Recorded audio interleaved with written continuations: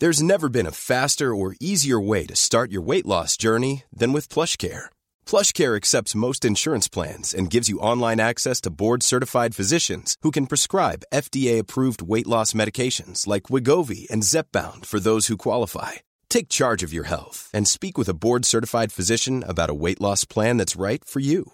Get started today at plushcare.com/weight loss. That's plushcare.com/weight loss. plushcare.com/weight loss. I'm Sandra, and I'm just the professional your small business was looking for. But you didn't hire me because you didn't use LinkedIn Jobs. LinkedIn has professionals you can't find anywhere else, including those who aren't actively looking for a new job, but might be open to the perfect role, like me. In a given month, over 70% of LinkedIn users don't visit other leading job sites. So if you're not looking on LinkedIn, you'll miss out on great candidates like Sandra. Start hiring professionals like a professional. Post your free job on linkedin.com/people today. Even when we're on a budget, we still deserve nice things. Quince is a place to scoop up stunning high-end goods for 50 to 80% less than similar brands. They have buttery soft cashmere sweaters starting at $50, luxurious Italian leather bags, and so much more. Plus, Quince only works with factories that use safe, ethical, and responsible manufacturing. Get the high-end goods you'll love without the high price tag with Quince. Go to quince.com/style for free shipping and 365-day returns.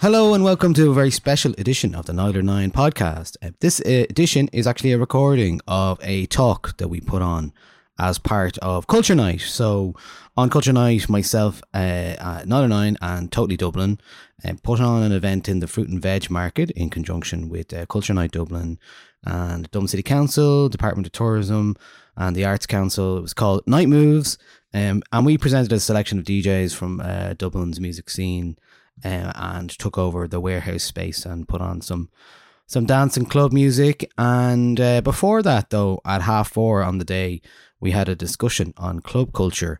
And that's what you're about to hear. You're about to hear a talk hosted by Michael McDermott of Totally Dublin, who was the co-producer with me on this event.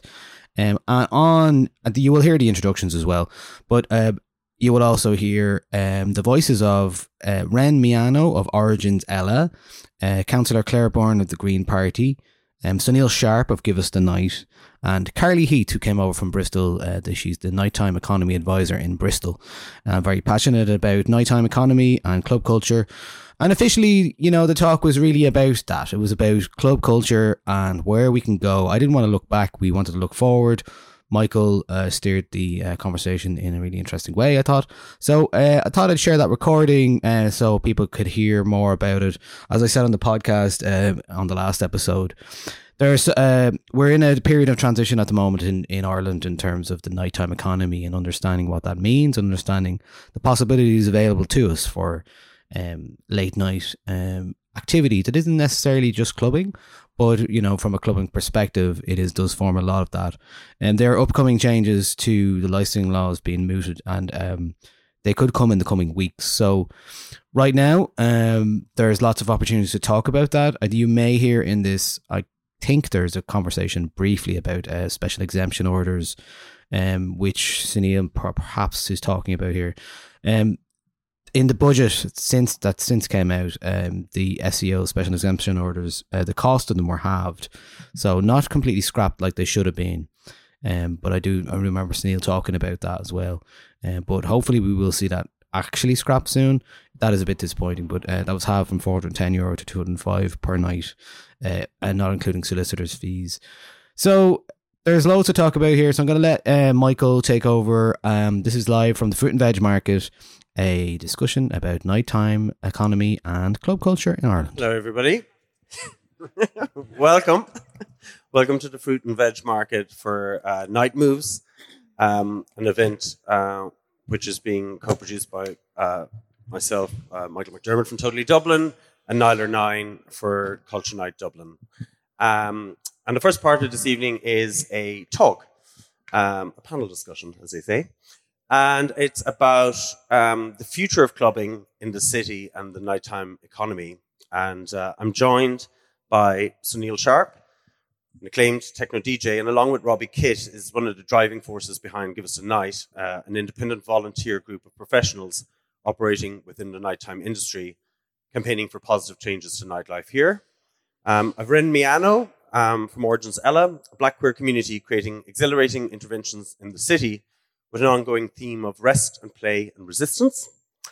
I have Councillor Claire Byrne from the Green Party, who's politically instrumental in the push for change from within the political system, and Carly Heath, who was appointed as Bristol's first nighttime economy advisor last year and is a first-time visitor to these shores also. So welcome, Carly, and welcome everybody.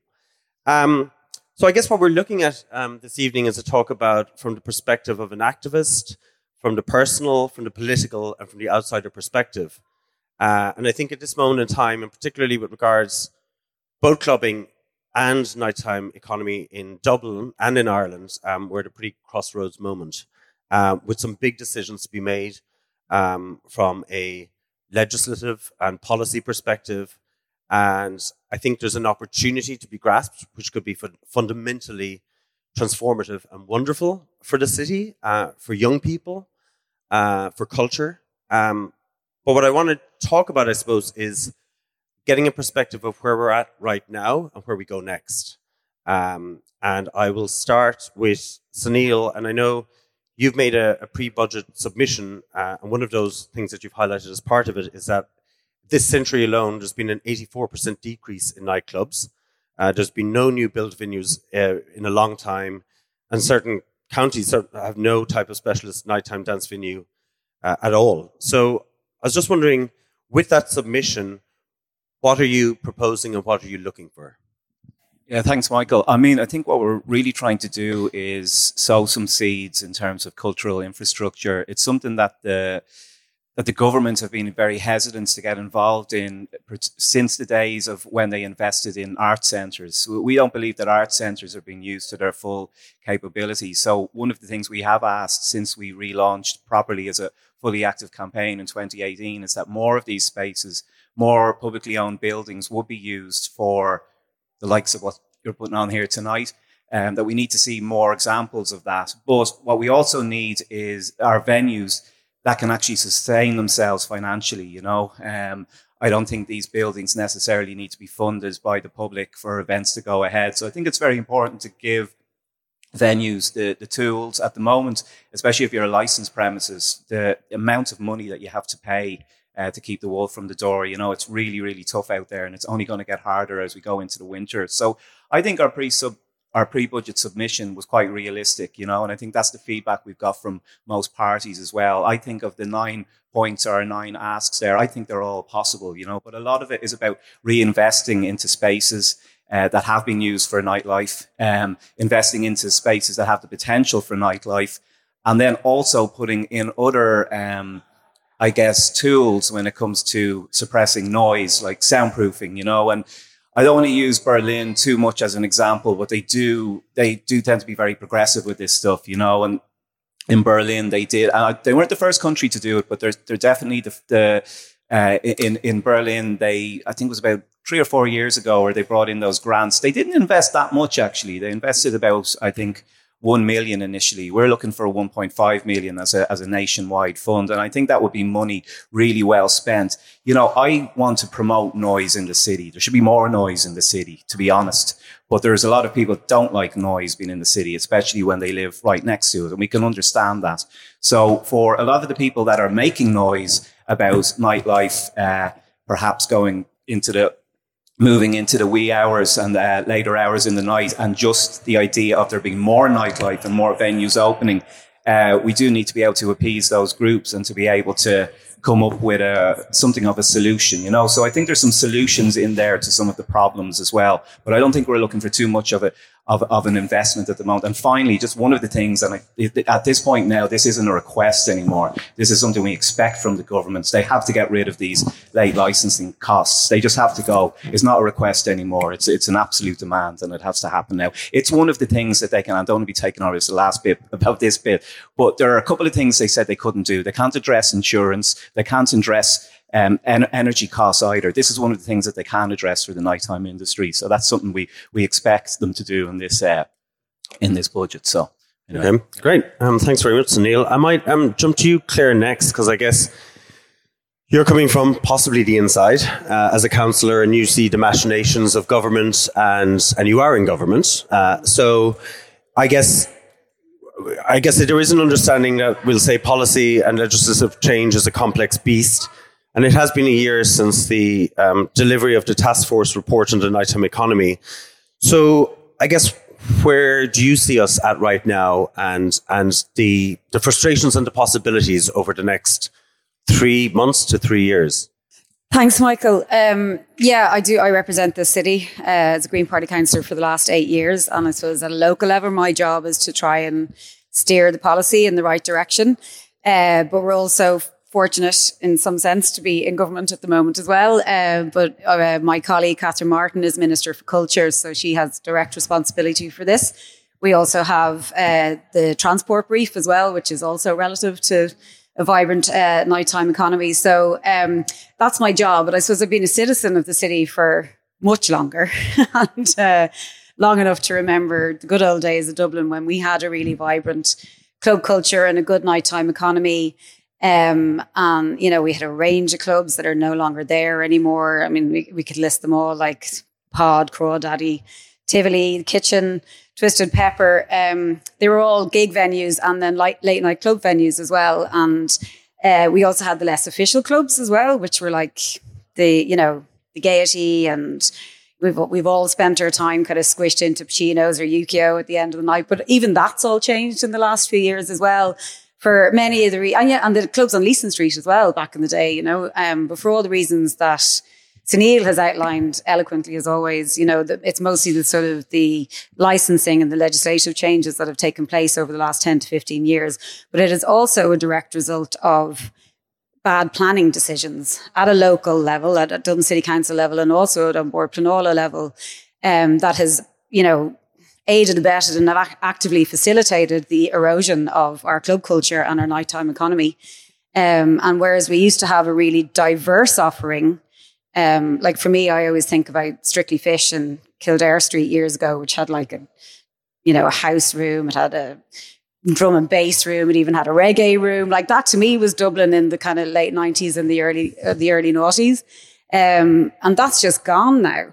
And even from a venue perspective, where those things used to happen in theatres and hotels and all that, and restaurants, as I said, that's all stopped now because it's just become unviable for those venues to do that from a licensing perspective and from an economic perspective. So we have a big job on our hands, and things are changing, but they're changing at the snail's pace that public and civil service like to move at. For me personally, I've been campaigning for a nightmare for many, many years. I had a motion agreed in 2019. And I was kind of inspired by meeting with Robbie and Sunil back in 2018, I think was the first time that we met, where they really outlined the situation from their perspective, as promoters and as musicians and DJs. And it was then I started thinking about what we could do at a local level. I started campaigning for a nightmare at that point. And 4 years on, we're getting close. And the reason we're getting close now is there's a number of reasons. I pushed really hard to bring Sunil into the decision-making process. I don't know if you're very grateful for that, because now you just share the same frustrations that I share on a daily basis. But having that voice there that, that the decision makers can hear directly is really, really critical. As I said, in that space of time, we have, our party has gone into government, and I was involved in the negotiations for the culture sector of the programme for government.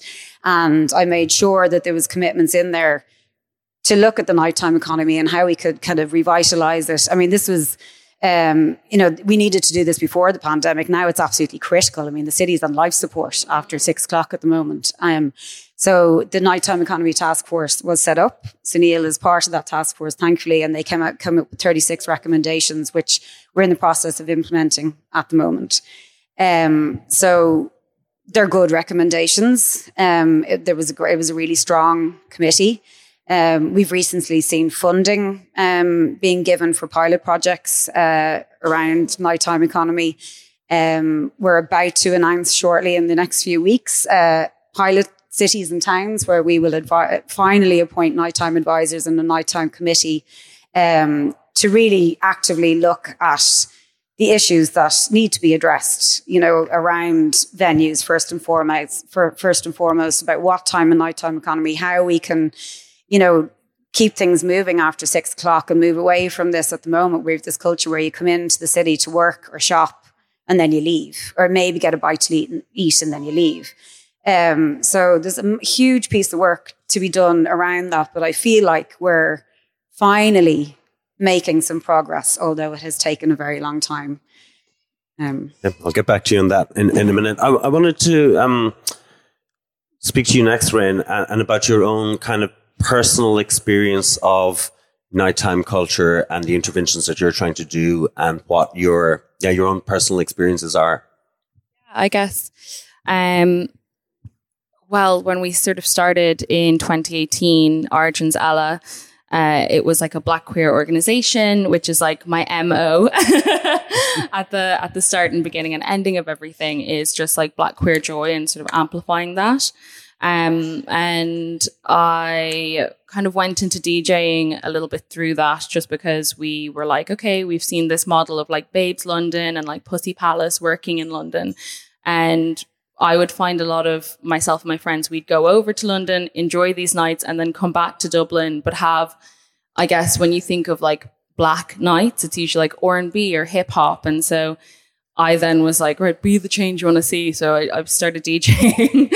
And what I'd find is when I would DJ in like more secular, regular, like sort of club spaces, what would end up happening is the audience that would come would sort of see my face on the poster and expect it to be R&B and hip hop. And then I'd come out with like house music or like hard techno, and they'd be totally like, what the fuck? And then I guess what then ended up happening is a sort of silo started happening where I would really want like Black queer techno music, and was finding that there wasn't that sort of space being given, and the people that were sort of consuming me or consuming the things that I was like offering also expected something different, like expected it to be like R&B and hip hop again. So we did a series of workshops, like DJ workshops, and was just like, what style do you want to DJ in? And then from there, we sort of were like, okay, how do we create, because I guess working within like community and a minoritized community, what ends up happening is you're dealing with emotions a lot. You're dealing with like people's trauma a lot. And then trying to carve out a space for that trauma to be heard and for people not to be re-traumatized in a club space. Because, I think there's something very healing about being in like a sort of an all like Black queer club space, right? And so we kind of went around to a few different venues trying to get them to, I guess, let us do a sort of nearly like a closed door policy. And I think we were talking earlier about like security and how security is like the sort of first point of contact. And if the first point of contact you're getting is, a security being like, what are you here for? Da, da, da. So the first, I guess, like go back 2019, the first like club night we did, we actually ended up losing like 300 people weren't able to come in. And we were like, why is it so quiet? We're meant to be sold out. But it was due to racism and the security guard sort of turning people away. So I guess when I'm sort of like, my sort of like battle at the moment is trying to diversify like all different spaces. And so a lot of the time we end up having a lot of time spent sort of conversating with the venue and being like, okay, why do you need to come into the space, or what? Like a lot of them would be sort of uncomfortable to give us the space and not let like their regulars in. So that's sort of, I guess, an ongoing battle. And then also with that, the people that would usually want to go to those spaces, we have the housing crisis. And so like you have the community being pushed further and further and further away to access like the club. So there is that sort of that plays into it as well. But it is getting better. like in terms of that conversation seems easier to have now post BLM, and post the, I guess, realization of white people realizing they're white.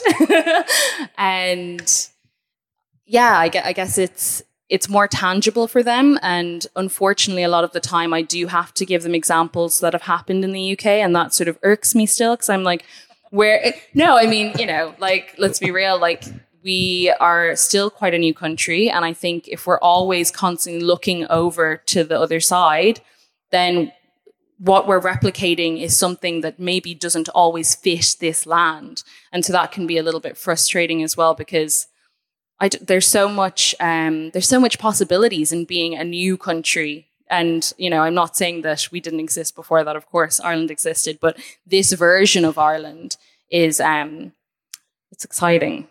And I'm like, let's do it our way. Brilliant. Speaking of the other side then, Carly, first of all, maybe a little bit of a potted history of yourself, if that's possible, and then possibly thoughts or observations on what you've heard to date here, and then what you've been doing and how progressive Bristol is in many regards. Yeah, thanks. So I'm Carly Heath. I'm the Nighttime Economy Advisor in Bristol. I feel constantly grateful that I live in Bristol and we're able to do what we do as a nighttime community. I moved there in 2004. I put my first party on when I was 13, so I've kind of always existed in nightlife.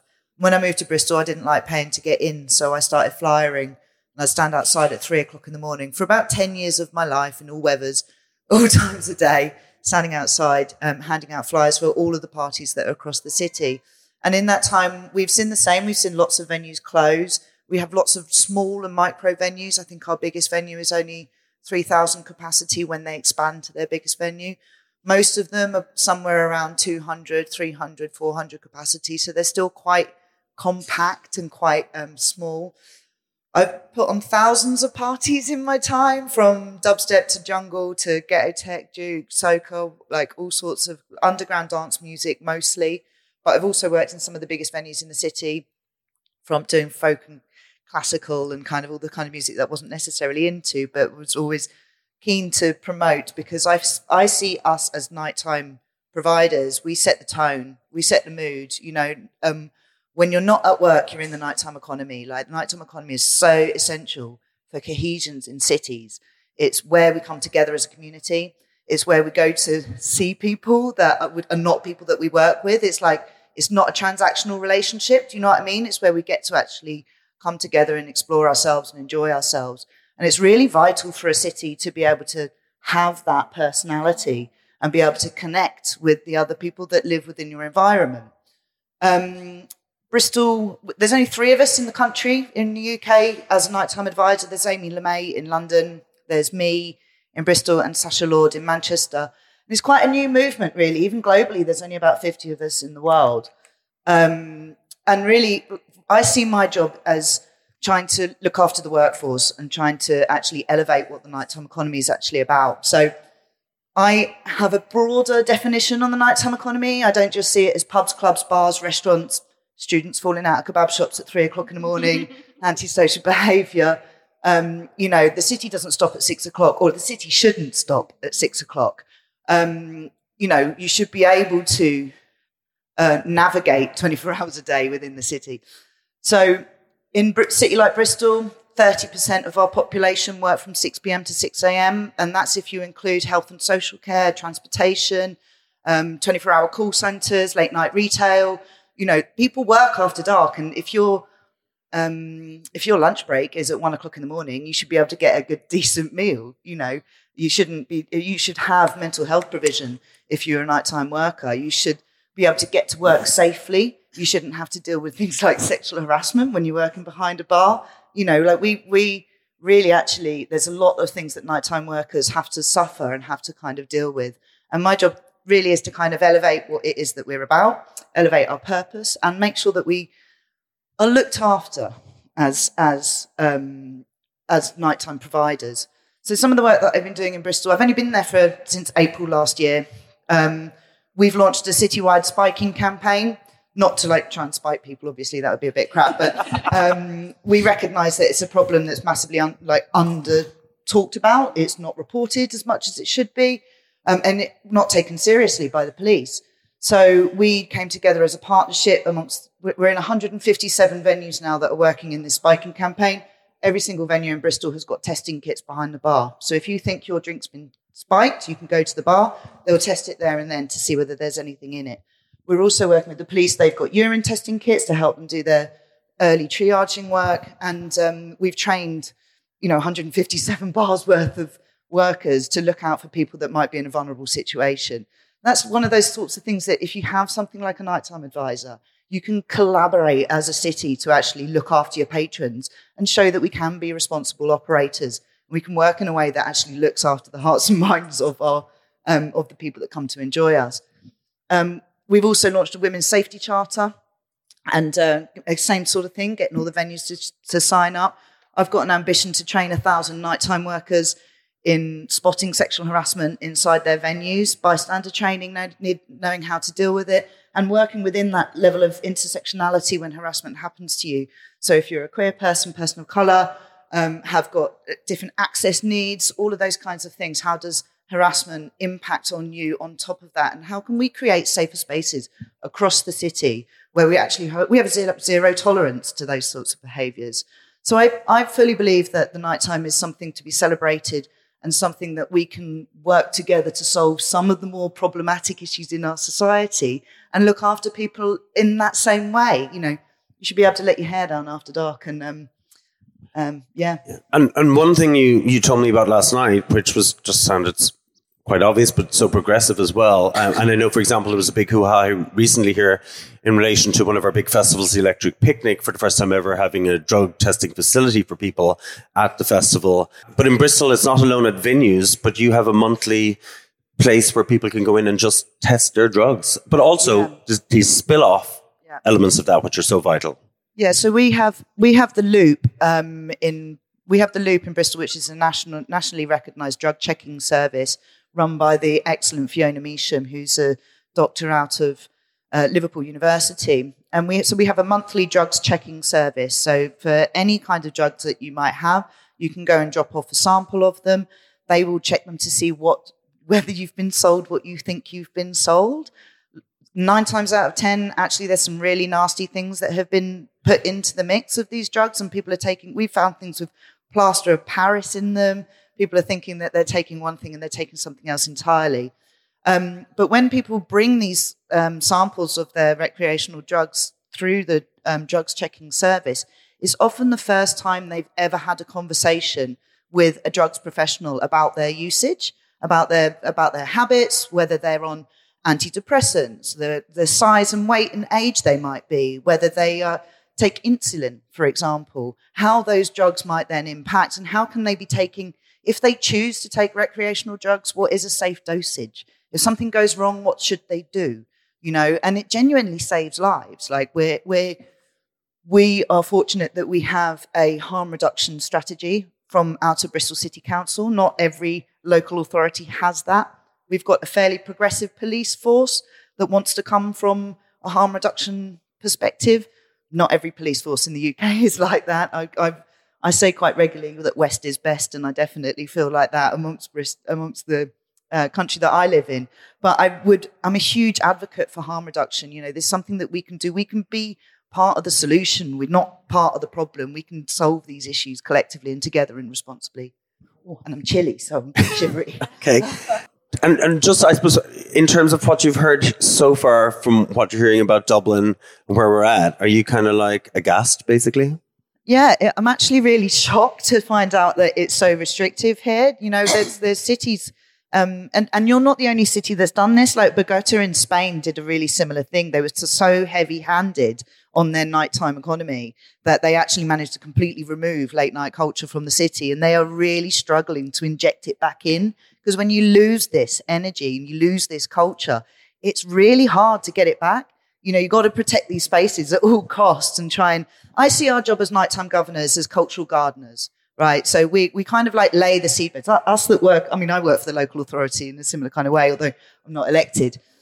We are culture gardeners. We lay the seed bed. It's not up to us to design what creativity goes into those spaces, but we have to make sure that those environments are available for creatives to come in and flourish and grow. You know, we can't, like, when we say culture, whose culture? Who gets to decide what culture is? Culture's ordinary. Culture's everyday. It belongs to the people, and we should create an environment where people can just live their lives and be their fullest selves. And do you guys think that the idea that club culture in itself has been somewhat demonized as and mixed up with public order offences, and there's this major concern that there's many ills within the city, but it's an easy, maybe low-hanging fruit to kind of go, oh, you know what, there'll be public disorder. People will lose the run of themselves. They'll go crazy. There's this fear factor rather than this celebration. So the mindset has to change dramatically, doesn't it?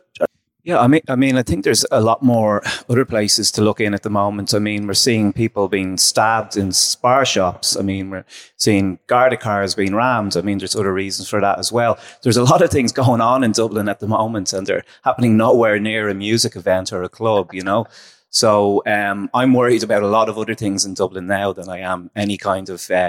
Well, there are obviously issues, and you mentioned some of them even in relation to spiking as well, and things that we have to be ultra vigilant of, you know, and have to ensure that staff have the right training and that it's consistent across the board, you know, that it's not just some venues that are deciding they want to sign up to something like that. And I would believe quite strongly that should be...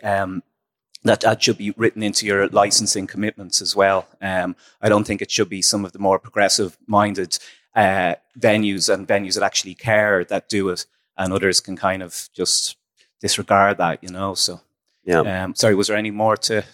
No. I think it was one of those things. I think where it feels, at some regards, that it's no city for young people, you know, and that's a big issue, right? It's like, it feels like there is a generation just on so many levels feel like they're isolated, they're left behind, they're priced out of it, they've nothing to go to. Well, we talked about this the other day at the Arts SPC, and I describe myself as being a raver at heart, and being a raver, you know, that'll never change. And I was referring to you as well, Claire. You're a raver at heart, and will go out to events if you're able to, you know. But I just think, from my perspective, and from anyone that's involved in the campaign, you know, I'm the oldest involved in the campaign now. But one thing I've always had to check myself with, and it's natural if I'm in the environment of DJing and stuff as well, that I'm around people that are younger than me on a weekly basis. I teach young people as well about DJing, and I've always stayed young-minded. And I think that's something that particularly those who work in local authorities at a management level needs to actually ask themselves about. And I mean, the other thing as well is some of these gentlemen have kids themselves who also go out and socialise in the city. And I sometimes kind of wonder how much they really think about that and analyse that and analyse what they're giving back to other people who are of a similar age of their kids, you know. So I think you made a great point there, Carly, about when healthy nightlife kind of dries up, it's very hard to re-energize the city and bring back what was there. And I sometimes feel, I mean, there's a number of kind of cultural shifts we're going to have to go through here. I think there is a general kind of mindset when it comes to nightlife. It's kind of almost like a trivial matter or issue or topic, and it's almost belittled as well. And a lot of Irish people kind of laugh off the idea of nightlife as well, you know, when for a lot of us, it's actually the industry that we work in, you know. I mean, I saw one particular official that was cutting ribbons in a new tech company's building that was not so long ago our last hope as a nightclub in the city, you know.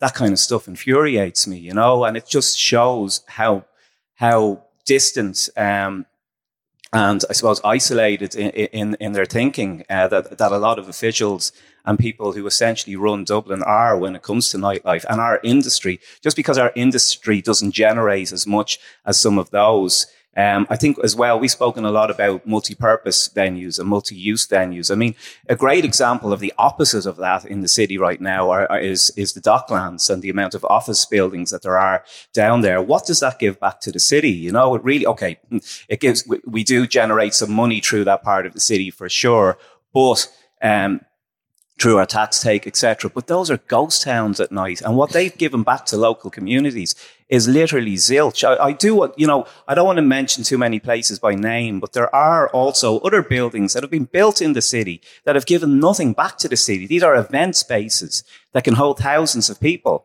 And they're not open to the public, And I think further down the line, one of the things we'll be pushing for is for the culture department to be more involved in the negotiations when the leases are actually renegotiated on some of these buildings, because there has to be more access to space for the public and for organisers, not just the big few promoters, to be able to put on events and the kind of events that people want to see in the city. So.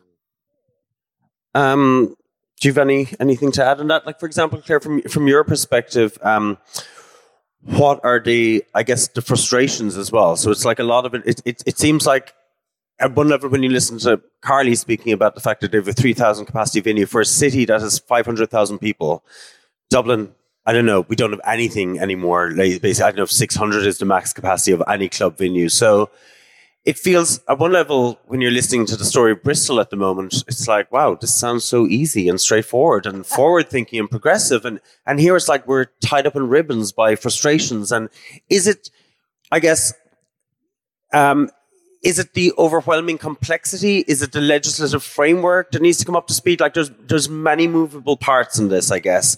And there's also, vested interests, perhaps, that finds that, look, it's good as it is. It suits them. It doesn't necessarily, don't rock the boat, because this could take a piece of their pie. What's your take on this? Well, firstly, we're going to second Carly over to Dublin. Yeah,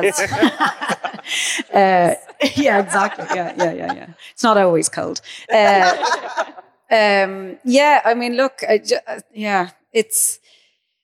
I suppose for many, many years, there was an absence of any sort of policy framework, first and foremost. I feel, anyway, and particularly a local level. And I have dedicated an awful lot of my time trying to weave and stitch policy changes through strategic policy committees and through the development plan, I suppose, most recently.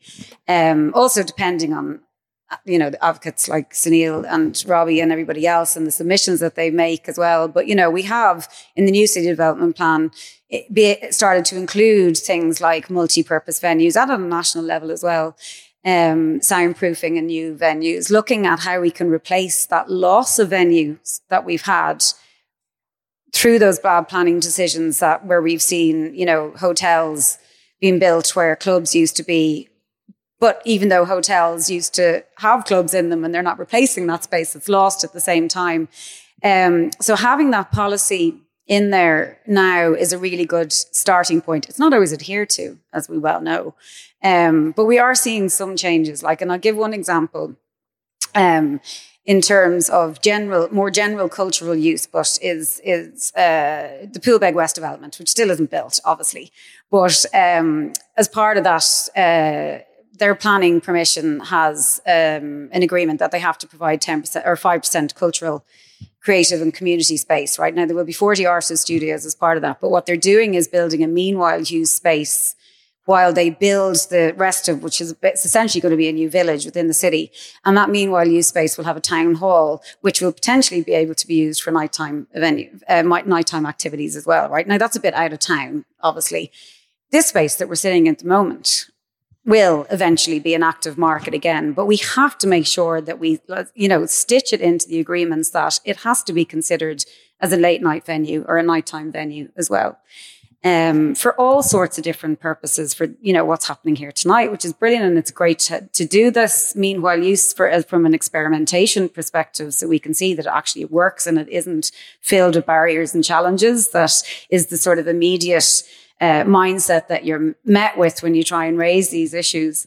And it is looking at the venues that we have already as well, and making it easier, because I am really conscious that, and it's lovely to do events in galleries and all of that. That's great. And it's lovely to have that.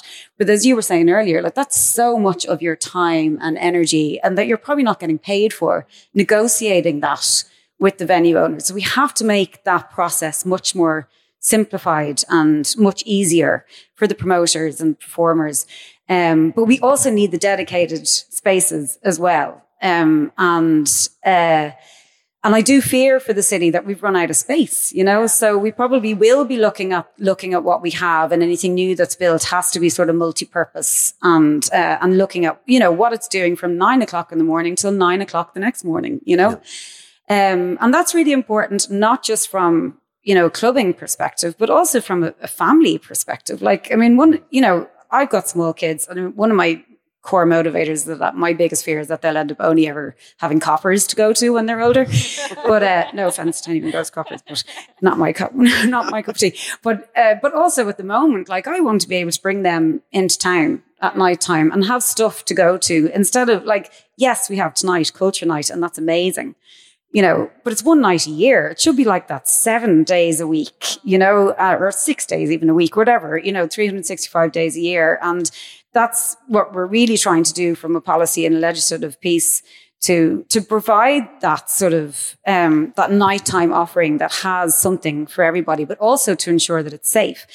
So there are so many moving pieces to this, though. So there's the justice piece that we've just spoken about. There's the justice piece from a safety perspective. And an unsocialized nighttime city is an unsafe city. And we've seen that in the last couple of years. And that needs to be addressed very immediately. There's the transport piece that I mentioned as well. It's like people being able to, you mentioned the fact that people are being pushed out of the city in terms of living there. But we have to make sure people can get in and out easy.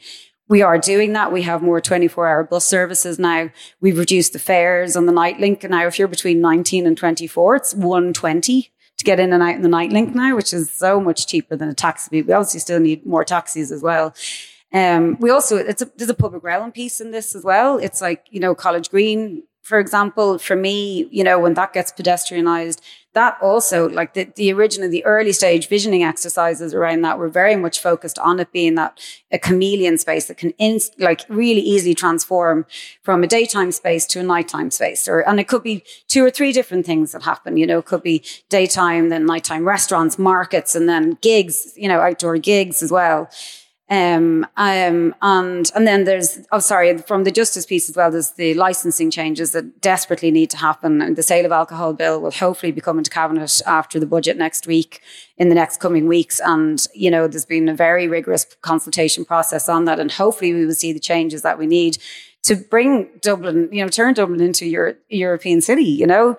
I mean, we're not unique. I was in Lisbon. I lived in Lisbon 25 years ago. We're an amazing club scene. And I was there recently, and I was kind of walking down the street, and I saw a club that used to be open, and it's also closed now. And I was kind of like, okay, this isn't just happening here.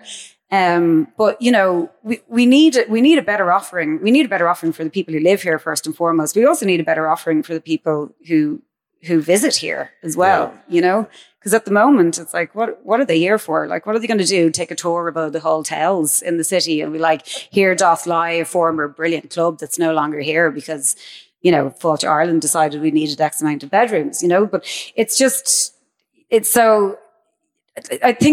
are changing. Like, they are changing. It's slow, but I do feel it. And I think there is a public sentiment out there now, and there is a pressure to change. You know, and it's less for my generation now. I don't get out that much, unfortunately, anymore. But it is for the younger people, because I feel sorry for them, because, like, what's for them in Dublin after 6 p.m. at night, you know? And Ren, I think one thing is, as well as, is kind of this sense of a toolkit for people looking to access the city and access public spaces, and how important that would be for you. And everything seems to be, you're starting from scratch all the time. For example, tonight has resulted in a huge event management plan being created for here. Mm-hmm. And you just hope that if something else is being accessed, that they can benefit from what we've done. And so that you're not going back, repeating the same steps, that everybody's adding to something, and that everybody's adding to their insights and experiences. And that doesn't seem to be available, but that would be incredibly beneficial for people trying to navigate the world of nighttime economy and clubbing. Yeah, absolutely. I think also people approach organising in such a different way. Like, not everyone is going to come to it understanding public liability insurance, or understanding, you know, that you can maybe pick your own security for different venues. And I think also, just to touch back on, like, this younger, younger generation. I'm not that young. But like I've lost a lot of friends to like other cities, one of yours being, but take them. They're great people. But I want them to come back, and you want people to have something to come back to, not in O'Carroll's gift shop. Like, you know, a friend visited recently and he was like, okay, where's good to go? And I was like, I genuinely don't know. Like, I don't know. There's nothing. It was a Tuesday night. I couldn't mention one thing. I mean, we were lucky that Fringe Festival was happening, and that was sort of, you know, there's different shows, but that's not, even though it feeds into nighttime culture and the nighttime economy, it's not year round. You know, it's a certain time of the year. And like, even with I think with COVID being a big thing, I know we're all really sick of the C word, but people's mental health is just in dire need of, people need joy. And there's been a really big lack of joy and play and hopefulness. And I think that's also a result of, again, I'm going to go back to BLM, but that's also a result of like all these sort of social big pushes, you know, repeal, yes, equality. One great thing that you can look back on that is like, okay, we have changed and we have been able to gather ourselves around together and push. But I think people are really, from what I'm feeling from the people I work with, we're tired. Like we're exhausted. You know, we're like really hanging on to every little piece of joy we can and trying to make it last. But and sometimes I feel like I'm moving from a really like space of delusion, right? Where I'm going to a venue and saying, we need a closed space. We need to do an event like this type of sort of, this is our ethos, where we always need, like, you know, gender neutral bathrooms. We need the space to be accessible. And when you're looking for those two things, that already discounts so many spaces that we don't have. So, and then I sort of sometimes feel sort of the catch-22 is you're asking for space when you're nearly like, oh no, this is like a bit of a push, because do we even have the space to then ask to make a sub? Like, it's what I feel is like the subcultures right now are really suffering as well. I mean, there's great things happening like Temporary Pleasures, Club Comfort. They're able to really push the dialogue in terms of like queer clubbing culture, but that can only go so far. And what I feel is like, from being a minority within a minority within a minority, is that it's just, you're getting pushed further and further back and having to have those conversations nearly again. And it feels like it's pre-BLM conversations that haven't carried on, because we had that big gap with COVID where a lot of the sort of diversity and inclusion things weren't able to be properly carried out and carried through. Right. It's all like on social media. But then when you ask for in real life space and you're here in real life being like, this is what it looks like to turn up or to share space, how does that carry over? So it is nearly like you feel like you're constantly restarting. I think one of the ambitions with tonight that we'd originally hoped and still hopefully will achieve, even though it's turned into a ticketed event due to demand with like a wait list of 2,000 people. So it kind of gives you an indication of how much hunger there is. But one thing was that people would flow through the building like they do on Culture Night. It's alcohol free. They would come in and experience it. And the dream was that people that don't go to clubs, that don't know what club culture is like, that this bogeyman would be taken away and they would be, you know what, I was in this space and it wasn't all that bad. And now I think I know what clubbing is about, because I think that's the achievement. And that was something that we certainly set out with this night to want to achieve, and hopefully will to a certain extent still, but not necessarily to the ambition that we originally intended, was that this was never to be aimed for people that were into club culture, but more people that were curious about club culture and also would see that it's actually, you know, an amazing communal experience. And also some people hate it, whatever the case, you know, but that they would at the very least walk through the door and pique their curiosity and at least feel that, you know, they would turn their ignorance and fear into something that was a little bit more progressive with understanding. I mean, I think one of the things, is this on? I think one of the things as well we've never really been able to do in Dublin or indeed Ireland is explore buildings like this for dance music, for electronic music. I mean, these types of buildings can come in all shapes and sizes. And I think I don't want to say we're lucky to be in this space, but there's not many spaces like this in the city. And we probably do have to be realistic about how much a space like this can deliver. What I think would be good in this space when they do develop it as a market would be to build a venue within the space. So a kind of an all-purpose event space. Maybe they might want to monetize it with conferences or something like that, and let the delegates suck it up when it actually smells a drink the next day. Do you know what I mean? We should have more spaces like that, not these completely sanitized spaces that are only for people in suits. You know, we should be able to share event spaces. So whatever that new type of event space will be, I think they could put one in here. I don't know how big it would need to be. Whether it be 500 to 1,000 capacity, you could definitely fit. I don't know what you can fit in here, 2,000 or 3,000 maybe more. I don't know. It's got a bigger footprint. Sorry, Eyeing it up already.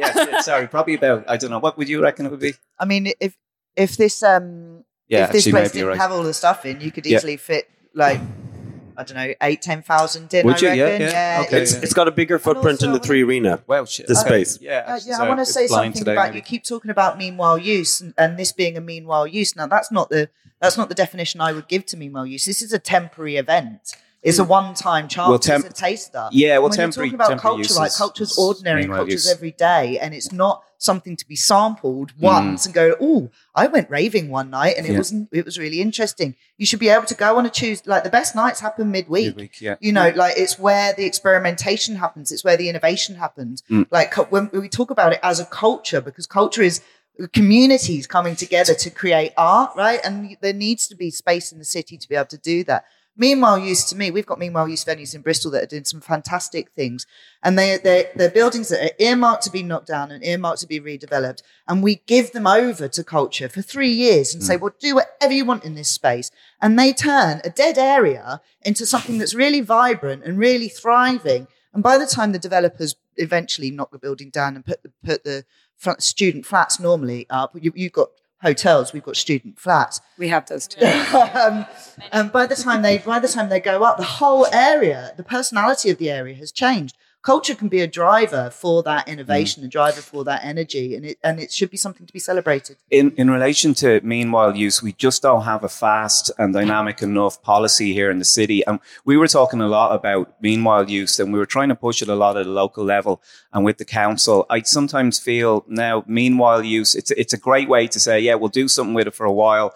But I think still in Dublin, we spend too much time talking about it and squabbling over, oh, is it temporary use? Is it meanwhile use? What is it? We'll look into it. Let's do a working group about it. And it's not really going anywhere. So just to follow on, just to finish the point I was going to make about spaces like this, I mean, I've said it a little bit recently. We've lost nightlife in the suburbs. There's no dance venues in suburbs.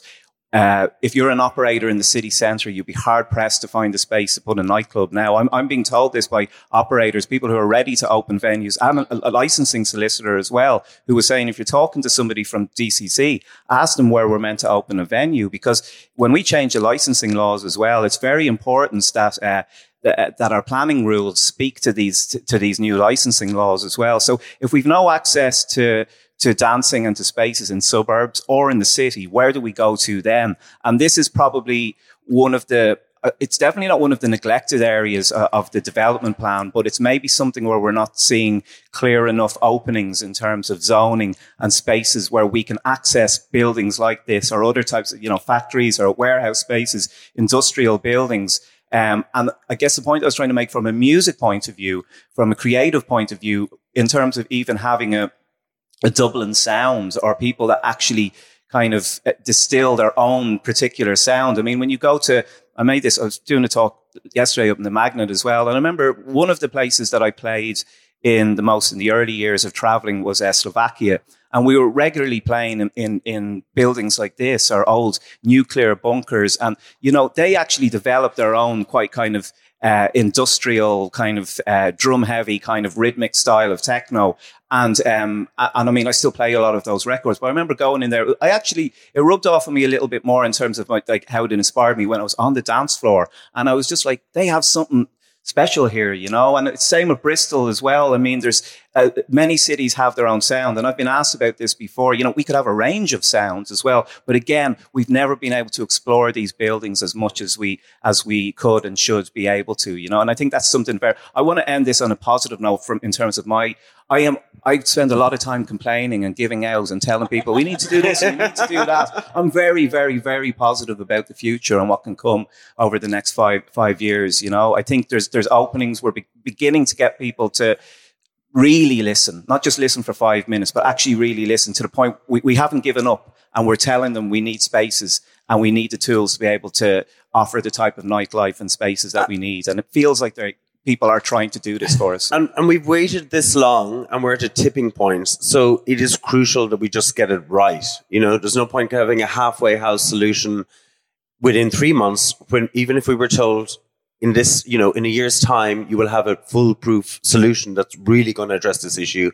We've waited long enough. We could wait that long. So how crucial is it that we actually nail it this time? Because, you know, it feels like it's a once in a lifetime opportunity. Don't let perfect be the enemy of progress. Like, persistence beats resistance, right? You've got to just crack on with it. If the political will is there, if it's possible to actually create some of these spaces, whether they're meanwhile use or whether that you just test a couple of venues that can push those licenses a little bit later. You know, actually just start experimenting. You know, you don't wait for the perfect plan to land in the city and say, well, here is your zone and here is just give people the opportunity, and the culture will come. People will do it because they you know, people like going out and dancing. Right. We might have time for one or two questions. Is there anybody with a question for anybody in the panel? Or any hot take? Here we go. 1 second, I'll just bring over the mic. Do you want to see the end of special exemption orders? Or yes. They should be gone now. I mean, I'd happily escort them out of wherever they need to be taken from and destroyed. It should never have been. I'll come up with many analogies of how I'd love to destroy that system and get rid of it. And we've been told it's on the way out. It has to go. It's an oppressive system. I mean, for the reasons you were talking about in terms of lack of spaces and not being able to do something, you know, and just be able to put on an event. That's one of the biggest barriers to putting on events, because most organizers are only, especially if it's late night, because they're obviously for so-called late night events.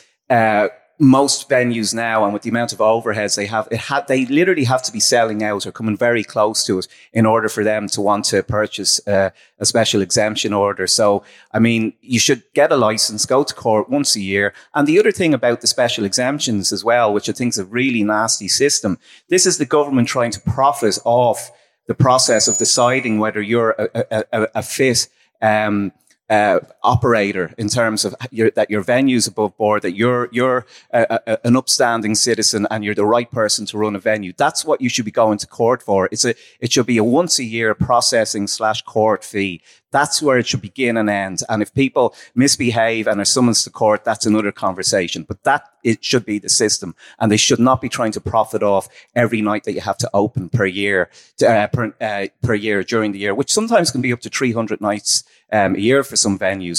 Some places can afford it, but most venues can't anymore. And that system needs to go. And it'll pay back. I mean, and I don't want to bore you too much about this, but like 3/4 of that, this is essentially to prop up the court service. This is to pay to fund the court service.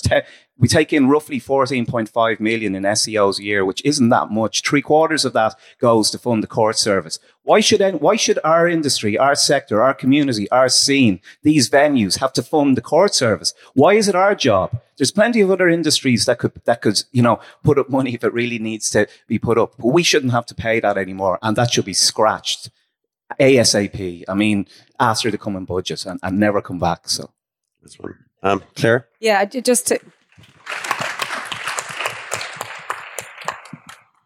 I wholeheartedly agree with you, obviously, but I suppose just on that, and obviously perfection is the enemy of progress, as we all know, and it is important that we get this right. And whether there's planning challenges and there's like the long list of challenges that we've discussed, but one that will be addressed shortly is the licensing challenges. And, you know, I mean, I remember the days where you were basically force-fed chicken, chips and gravy just to be able to dance till 2 a.m. But, you know, the changes subsequently have absolutely killed any opportunity to dance.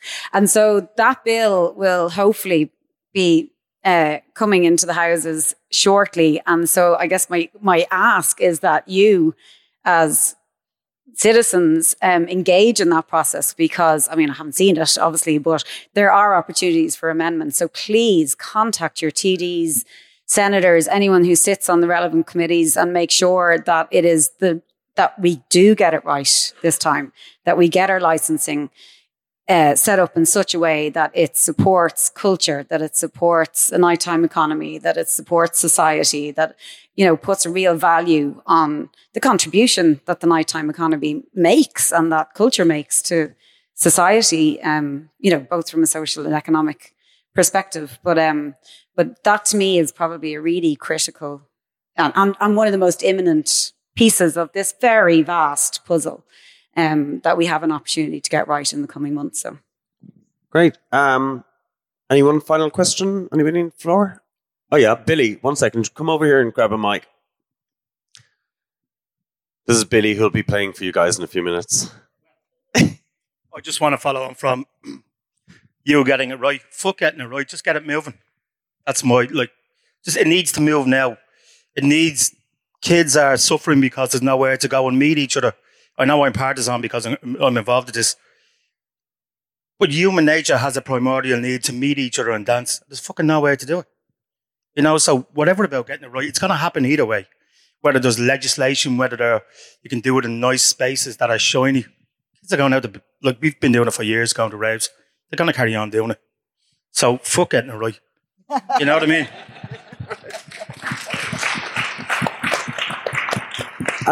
All right. And any final... Oh, yeah. Okay, Willie, 1 second. Here we go. Sorry, I'm being cheeky. I arrived at the very end of the discussion. I think for anybody who cares about this, it's where you put your energy. And I think tweeting that you're pissed off or putting it on social media is not a good use of that energy. What we've learned, I work in theatre from the National Campaign for the Arts, that if you speak to your politicians, you're the voter in their constituency. It's very powerful. And probably if you speak to your politicians, they may never have heard from somebody with that issue before. And whatever about individual deputies, none of the parties are really good at this. And actually, the party that's most popular with young people is not particularly good at this. So what you have to do is put your energies in the right place and speak to the politicians and tell them that this is something that you care about and that you have a vote, particularly national legislators, but also local councillors. On that note, I'd like to thank Sunil, Ren, Claire and Carly.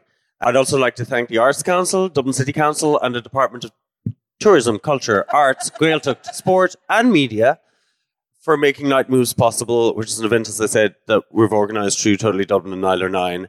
I'd like to thank the security. I'd like to thank Davis Events, Lightscapes, who are doing the visuals, all the DJs and collectives as part of the scene here who'll be performing for you tonight. I'd like to thank Myrne O'Sullivan, who's been an absolute dynamo on behalf of Culture Night to help to create this one happen. I'd like to thank you guys for being enthusiastic and interested in this, and stick around. Thanks a lot for everything.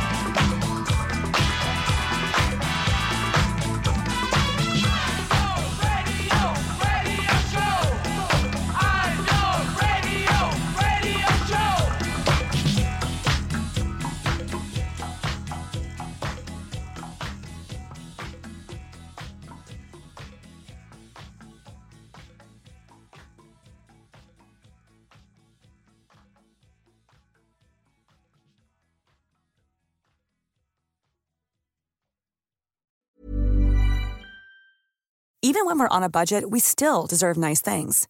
Quince is a place to scoop up stunning high-end goods for 50 to 80% less than similar brands.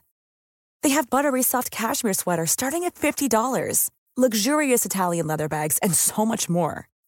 Plus, Quince only works with factories that use safe, ethical, and responsible manufacturing. Get the high-end goods you'll love without the high price tag with Quince. Go to quince.com/style for free shipping and 365-day returns.